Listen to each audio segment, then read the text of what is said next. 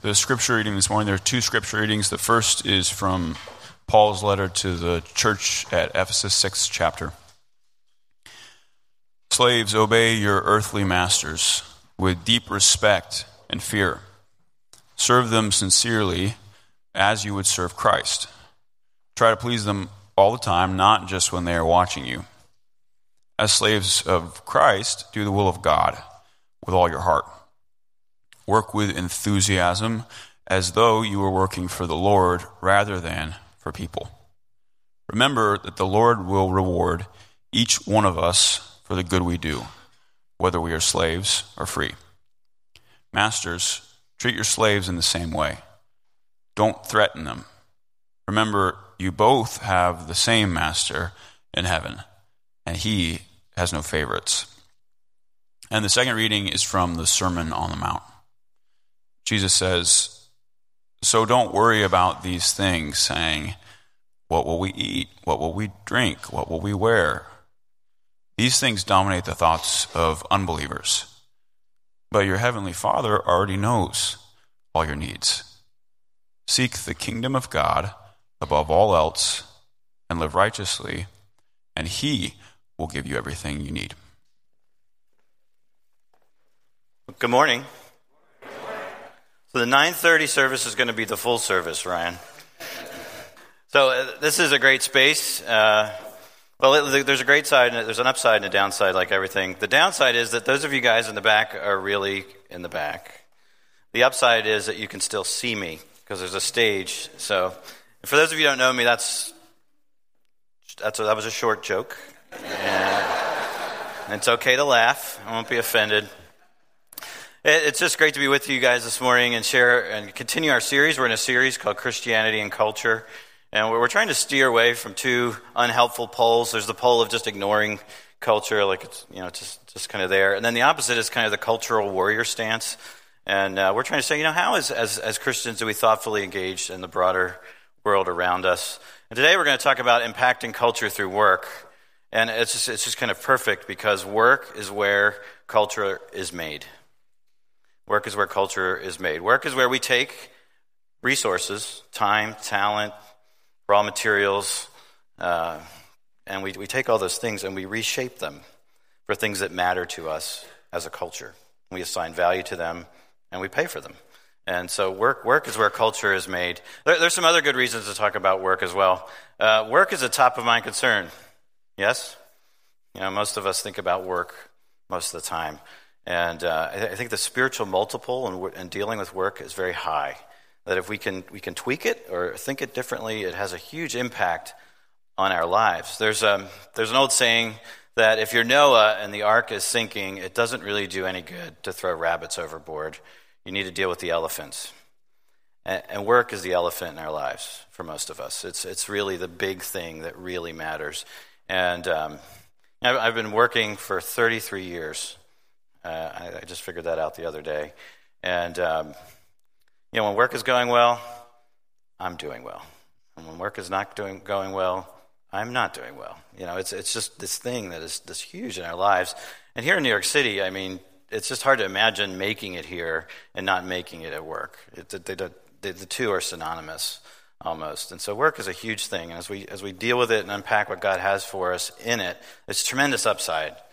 Tremendous upside. Another reason to talk about work is that there's a lot of confusion about work. And it's pretty popular, pretty current a thread of thought is to talk about work-life balance. I don't know if you've heard of that term. But think about what it means. My work is here, and my life is here. They're separate compartments. Which, does that mean that I'm not alive when I go to work? It's kind of silly, but when you really think about it, we do this in lots of different ways. We separate work into its own separate universe of rules, and we sort of separate it from our lives. The truth is that work is part of my life. It's part of your life. It's all part of a whole. Sometimes it gets out of proportion, but it's still part of a whole. There's other ways we do that as well. In business ethics class, I remember we were told that you have a professional self and a private self. And sometimes your professional self is going to need to do things that your private self disagrees with. It was like officially university-sanctioned schizophrenia or something like that. But it's out there, and it's an idea that's out there. We also, people will talk to me when we're talking about work. They'll say, I've been doing XYZ in some kind of a for-profit setting, and now I'm going to do something that really matters. I'm going to switch to nonprofit, which is laden with a whole bunch of other sort of assumptions that are half-cooked, and I don't think really true, that all nonprofits do wonderful things, and we just hold hands, and we just make the world better, and all for-profits are inherently bad. And there's all these sorts of things, lots of confusion around work, and sometimes it's perpetuated in church. And the church is an institution. We sort of perpetuate this idea that what happens in an overtly religious setting is more important than what happens. Then it's more important than what happens everywhere else. And so we don't want to subscribe to that. Here at LMCC, you can go back and listen to Ryan's great series on work that he did last spring. And but there's lots of reasons to talk about work. And today we're really going to just, it is, as Ryan said, it's kind of a primer for where we're going as a church. It's also just a very kind of basic message, one of the classic texts. It's the most explicit biblical text on work I could think of. But we're going to dive into that this morning. And the message has three parts. Now, the first is God and your work. The second is your work and your God. And the third is the kingdom question and work. So God and your work and your God, and the kingdom question and work. And kind of the big idea is that if we'll embrace a Christian view of work, we will impact culture, because Christians work from a different center. If we embrace a Christian view of work, we're going to impact culture kind of automatically, because Christians work from a different center. And I want to start in Ephesians 6, and that Ryan read for us. Kind of a classic passage on work. And this is that first part of the sermon, God and your work. And Ephesians, as we think about this, I just want to tell you a little bit about the work of the guy who wrote Ephesians. His name was Paul. When he started his career, he was actually known as Saul, and he was brilliant. He was kind of like a Yale divinity grad. He was really smart, spoke 4 or 5 different languages. He was on a track. He had a pedigree degree, and he was on a track to be really a big player in the religious world of first century Jerusalem. And if you were to ask Saul at the time, if you were to ask him, what's the number one thing that's wrong with the world, he would tell you it's this sect of the Nazarenes, these followers of this rogue rabbi named Jesus, who are, spewing lots of ideas that are subversive and unhelpful, and this idea that the Messiah has already come and he's risen from the dead. And so Saul would have said that the best type of Christian was actually a dead Christian. And if we couldn't get rid of them, we could at least throw them in jail. So he was not a friend of Christianity or religious liberty, for that matter. He was adamantly opposed to the faith until he had his own personal encounter of faith with Jesus. And you can read about that in Acts chapter 9, but it's a major pivot that takes place in his life, and this passionate opposer becomes the most passionate proponent. He spreads Christianity around the known world. And he writes letters. To those churches he started. He never stayed anywhere for long.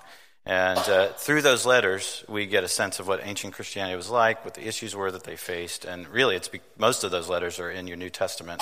They've become our Bible. So that's his story. Ephesians is a letter to a group of Christians in the city of Ephesus, which was a commercial, social, religious capital. It was a global, we call it a global city of influence in the ancient world. The ruins are still in Turkey today. You can go visit that place. It's still there. And he writes this letter. And like many of his letters, he follows a very elegant structure. He starts out the first half talking about who God is and what God has done. And then he gets into the second half and talks about how we should live in light of all this data. And so Ephesians it's just almost perfect. The first 3 chapters talk about who God is and what he's done for us in Christ. And then the second 3 chapters talk about how we should live. And when we get to the end of that pragmatic section, we get to this passage about work. And he addresses slaves and masters. And right away, we're faced with the slavery issue.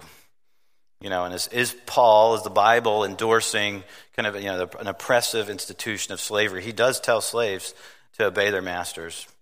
And I would just suggest, happy to talk about this more later, but I would suggest that no, he doesn't. He does not endorse the institution. He really softens it right in this text that was read for us, because he speaks to slaves directly, elevating them as full players. He decreases or diminishes the power of masters and says you can't mistreat your slaves. He elsewhere would tell slave owners to think of their slaves as brothers, and to, again, this leveling thing. And he says elsewhere in his writing, if you're a slave and you can win your freedom, do it. But he does not do a frontal assault on the deeply embedded institution of slavery. It just wasn't time yet in the Roman Empire. In Rome, the city of Rome, 1/3 of the people, 1 million out of 1.5 million, were slaves by one means or another, mostly because they got into economic distress and they had to sell themselves to pay their debt. So it's a little different than the tragedy of slavery that has scarred our country. But the bottom line is he elevates the slave, diminishes the authority of the master, and he plants the seeds for slavery to be eradicated altogether. And that's really not our focus this morning, but I think it's one of those things that we kind of typically think, well, it's one of those objections some of you may have, a very legitimate one. But the real story is what he's saying to masters and slaves. And none of us is technically a slave in this room, and even if you are a business owner or a manager or even a CEO, you don't have the unbridled authority of the ancient master of the house who could dismiss a slave, even have a disobedient slave executed if necessary. And some of you may think your job is hard, and it very well may be, and the golden handcuffs may be tight, but you're not technically a slave. So we're somewhere in between the slave and the master. But where we are on that continuum, I see 4 principles about God and our work through what Paul has to say. And the first is this idea that God sees our work. God sees our work. As you look through there, he says over and over again that they should do their work for God. And he talks about the masters and how the masters are going to be accountable to God. And he says God's going to reward you for your work. So just the first idea is that God is aware of, or he sees our work. He's aware. It's something it's part of his consciousness and part of his awareness, part of his interest. He's not just interested in what happens in churches or other more, quote, altruistic enterprises. He's interested in our work. The second thing that we see here is that God receives our work. Several different times he says, as slaves of Christ, or the will of God for all your heart, work for the Lord. So God receives our work.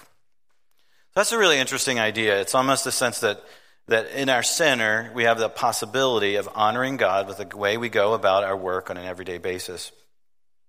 And it's rooted in the Hebrew culture that gave rise to Christianity.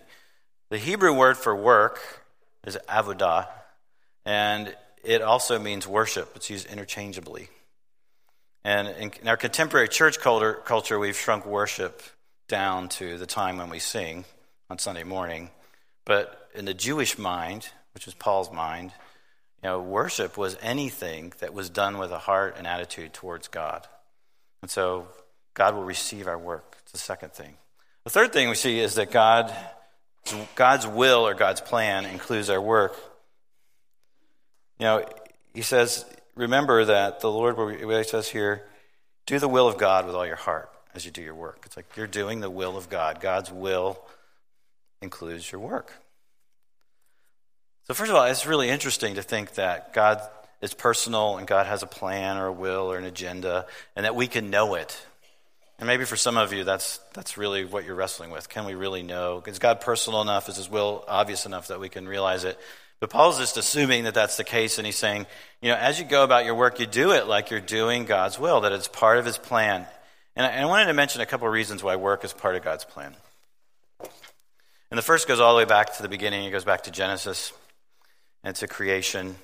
And a few weeks ago in our objection series, Brian did a great job talking about science and faith. And he talked a lot about creation and how we understand that happening. And basically what we say as a church is that there had to be a mind and an intelligence and energy behind the world. And the mechanics of it are a mystery. None of us were there. But as we look at that creation account, we see some principles that they're universal and they apply to all of us. And one of them is this. That as God created the world, he created it very good, but he also created it incomplete. That it's not done being created. And so in Genesis chapter 1, he says to human beings, you should be fruitful, you should multiply, you should fill the earth, and you should rule over it. Like you should cultivate it and make it a better and better and better place for people to flourish. And so there's this idea that God's work was just the foundation for our work, and that work is just part of his plan for really not just the earth, but the whole universe, and he's entrusted it to us. So work in God's will goes all the way back to the beginning. And then there's another idea about work, that work is a way that God has set up for us to take care of each other. The great theologian and reformer Martin Luther said, God doesn't need our work, but our neighbors do. Our neighbors need our work. That work is one of the ways that we provide for and we care for each other. And sometimes this is easier to see in its absence. One of the things that I've had the privilege to do is to lead teams to Latin America, to work among the very poor. And I would think of a woman that we met one day. We were working on her one-room house in the hills of El Salvador. Her name was Glenda. And Glenda spends 5 hours a day carrying water and collecting firewood. Can you imagine that? See, her poverty isn't just the absence of a job or an income. Her poverty is also being cut off from benefiting from the work of others. Because when I go home to my apartment, I turn a knob and I get fire. I open a valve and I get water. And the reason I can do those things is because literally thousands of other people have created a whole infrastructure to provide that for me. And one of the things that I like about New York City is that we get to benefit from the work of others all day long, from the time we get up. We may not be aware of it, but we really are. I mean, literally millions of people work here every day to make it possible to live and work here every day. And work is part of God's plan. He may not need our work, but our neighbors do. And no matter what kind of work you do, probably the most motivating part of it is the positive impact you see it sometimes has, maybe I have to put that in there, on other people. It's the people you work with. If you work directly with customers, it's the ones that are satisfied, and it really makes a difference for them. Part of the work I do is on work, and when I ask people, like, what are the best parts about your job, what are the worst parts about your job, it always comes down to people. And when people talk about what they really camp out on as giving their work meaning, it's often how it affects others positively. And so that's part of God's plan, that he doesn't have to do everything directly. He has set it up so that we provide for each other. We love our neighbors. So work is part of God's will. That's the third. And then the fourth aspect we see here is that work is something that God will reward. He says it over and over again, and that masters are going to be accountable, they're going to be evaluated. That brings up images of a judgment, and he tells slaves that you're going to receive a reward one day for the good work that you do. No matter what the work is specifically, you're going to receive a reward for it. And this is one of those sort of challenging pieces, but potentially liberating ideas that's embedded in Christianity, and that's that the final payoff for our faith and our life here in this world does not come in this world. It comes in the next world. And, for those of us who want it all now, that can be, and think we can get it all now, that's not necessarily an attractive piece. But if you've ever had that sense that this life cannot contain all your hopes and dreams, that there's just more that you long for than it seems that it's going to happen, or if you've had this sobering sense that there are injustices and wrongs that are done in this world that doesn't seem like there's going to be enough time to rectify those wrongs and injustices, but they have to be righted, then the promise that there is a second chapter is good news. And Paul says it may be a bumpy ride in your work in this world, but it's going to be rewarded someday. That's the time horizon for a life with Jesus is the next life, and which is a whole other thing that we could unpack. But that's what he promises them. So there's these four ideas: that God sees their work, he receives their work, his will includes their work, and that he will reward their work. And for those of you who are wondering if your work matters, or if you're wondering, if you're not in the job that you want to be in, there's actually good news wrapped in this. That God is engaged with what you're doing right now, and he cares about it. And for those of you who want to keep God at arm's length from the world of work, business is business and it's your thing, and this is kind of challenging. There's an edge to it that says he wants in. So that's God and your work. That's part one of the sermon. Part two is your work and your God. Your work and your God. There's nothing like work to show us functionally, who is playing God for us on a day-to-day basis? Nothing like work to reveal that. The kind of the center of our soul. It comes out at work. It comes out in the way we feel about work. And over again in this passage, there's sometimes it's implied, sometimes it's explicit, but here's the big idea. Paul is saying whether you're a slave or whether you're a master, wherever you are on that continuum of hierarchy and power and economic sustenance, God is your master. He's the ultimate boss. He's the supervisor. And it kind of raises this very practical question of who do we really work for? And who do we ultimately work for? Which is kind of a Bob Dylan question. He's saying you have to serve somebody. Remember? You've got to choose. You're going to serve for somebody. And more and more we're being encouraged to think of ourselves as people who work for ourselves. And the latest lit on navigating your career is to think of yourself as your own company, self-inc, and you need to market yourself, and you need to be prepared to navigate, just the ups and downs of whatever industry or market you're in. And actually, I think practically there's some real wisdom in that. But when you get into to just drill a level deeper to the sort of spiritual side of what it's really saying, it's fraught with danger. To be honest, I think we start to work usually for survival, or maybe we start to work for spending money. I don't know, but ultimately it's about survival. We really can't imagine living in this world without working and generating an income. But once you get past that, work is about self-actualization. It's about making your mark on the world and finding your path to security and establishing a sense that your future is guaranteed. And it's very easy for work to become God.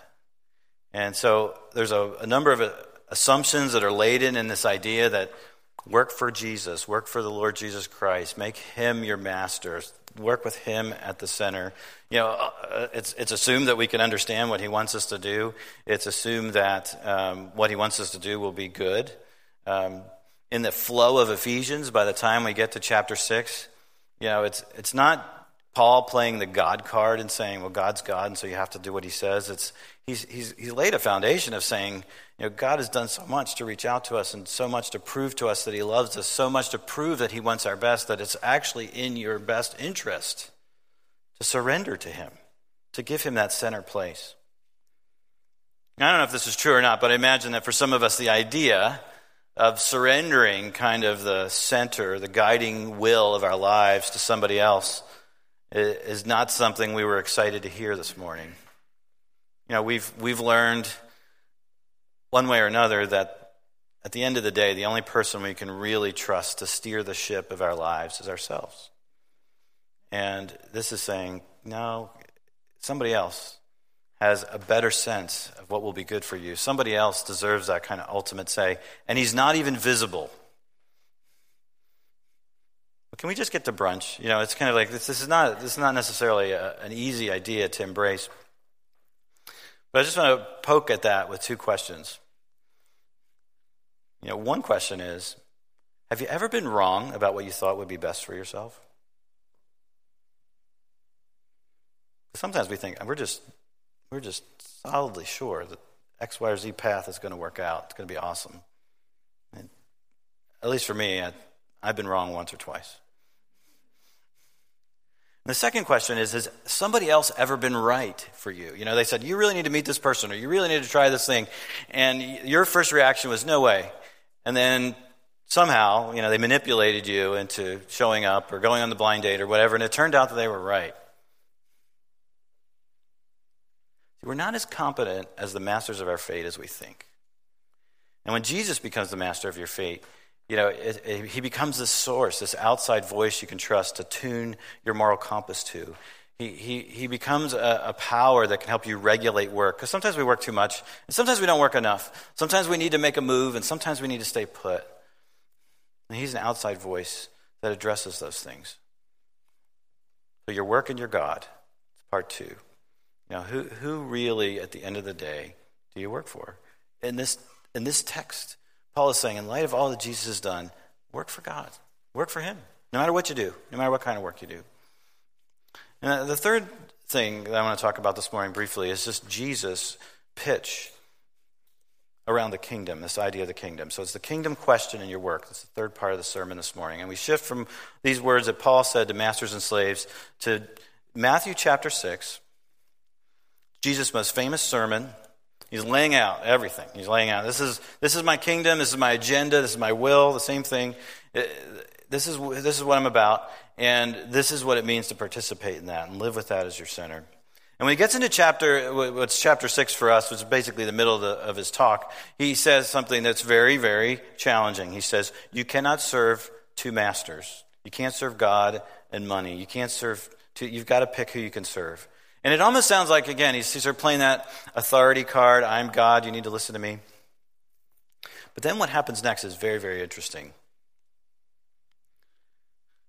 If his pitch is, serve me, his reasons benefit us in amazing ways, because he basically has two reasons. The first reason he says is that God is your heavenly Father and he's going to take care of you. God's going to care for you if you make his kingdom first. And the flip side is the benefit that accrues to us if we'll do this. And he says, you're not going to have to worry. You're not going to have to worry. At least you're not going to have to worry the way people worry who feel like who live like they have to take care of themselves. It's really amazing. And he sums it up there in, we read it. I'm going to read it again. I can find it here. Sorry. But it's Matthew 6, verses 32, 33. He says, don't worry about these things, saying, what will you eat? What will you drink? What will we wear? These things that dominate the thoughts of unbelievers. Actually, the Greek word there's pagans, people that have other gods. But your heavenly Father already knows all your needs. Seek his kingdom above all else and live righteously, and he will give you everything you need. He's really inviting us to make a trade. You know, he's appealing to that deal chaser in each one of us and saying, you know, you can have this one kind of life where you build your own empire and your own kingdom through your work. You're never going to have the security you crave, and you're going to have a lot of worry. Or you can look at your work like everything else as an arena to follow my plan and my agenda and my will, by my power, by the way. And then you're going to have everything you need, and you're not going to need to worry. I have a friend, a colleague, who is, those of you in finance would know him. He's on TV. And a few years ago, and for following the kingdom for him means being pretty explicit about his faith in other contexts, not necessarily at work. Some of those talks he did were online, and major investment bank let him go because he was too public about his faith. And it sent him into a spin. You know, what am I going to do with the rest of my life? Are my best days behind me? I don't know. Maybe was it really worth it? What should I do next? And it was really hard. And yet, because he's a person who at the end of the day, it's the kingdom that really matters, he had a center, and he had a community that prayed for him and supported him. It took about 2 years, but you know, he landed a different gig, better gig. He's continued on in finance with a deeper sense of clarity about his calling, and he has an amazing impact in his world. And it's like he surrendered that center, and he's lived this out. You know, that at the end of the day, it's a much more peace-filled way to approach your work. And so that's what's being suggested here, that this trade, it's really a trade. You know, it's who is this all about? And Jesus says, make it about my kingdom. Make it about me, and then I'll take care of you. It's helpful to think as I close or remember that Jesus faced this very, very same dilemma. If you spend some time in Matthew and you go back a couple chapters from chapter 6, in chapter 4, it says that he was led out into the desert to be tempted. He spent 40 days there, and nothing happened for the first 40 days. And then at the end, when he's hungry and lonely and tired, the devil comes to him with 3 opportunities. One of those opportunities was for Jesus to possess the kingdoms of the world, to take over. And it says that the devil said, bow to me and I'll give you the kingdoms of the world. And the irony is Jesus is going to possess the kingdoms of the world anyway. At least that's the way the biblical story unfolds. He's going to be recognized as the rightful and loving Lord of history at the end of time. And so what was really being offered to him was a shortcut. Avoid the difficulties now for a fast track to getting ahead. And he said no. He said no. He said, God says we should have no other God but besides him. God's going to be my God. Even though that may cost me in the short term, it's going to pay off in the long term. He said no. And so he's been through this very same dilemma that many of us face, between the tension between what seems like it may be expedient now and what we know in our hearts is going to be really good in the long term. And he made that choice. And I share that not to suggest that Jesus is a model for us to follow so much as to remind you, or to share with you maybe for the first time, that because of what he did, because of his willingness to forgo the easy path, he ended up on the cross. He ended up paying for all the times when we make work our God and we make other things our God, when we just aren't willing to let God in and trust him. He paid for all that. And he rose again to prove that he can give us the power to live a new life, even in the context of our work, even if it feels like sometimes we're working like a slave.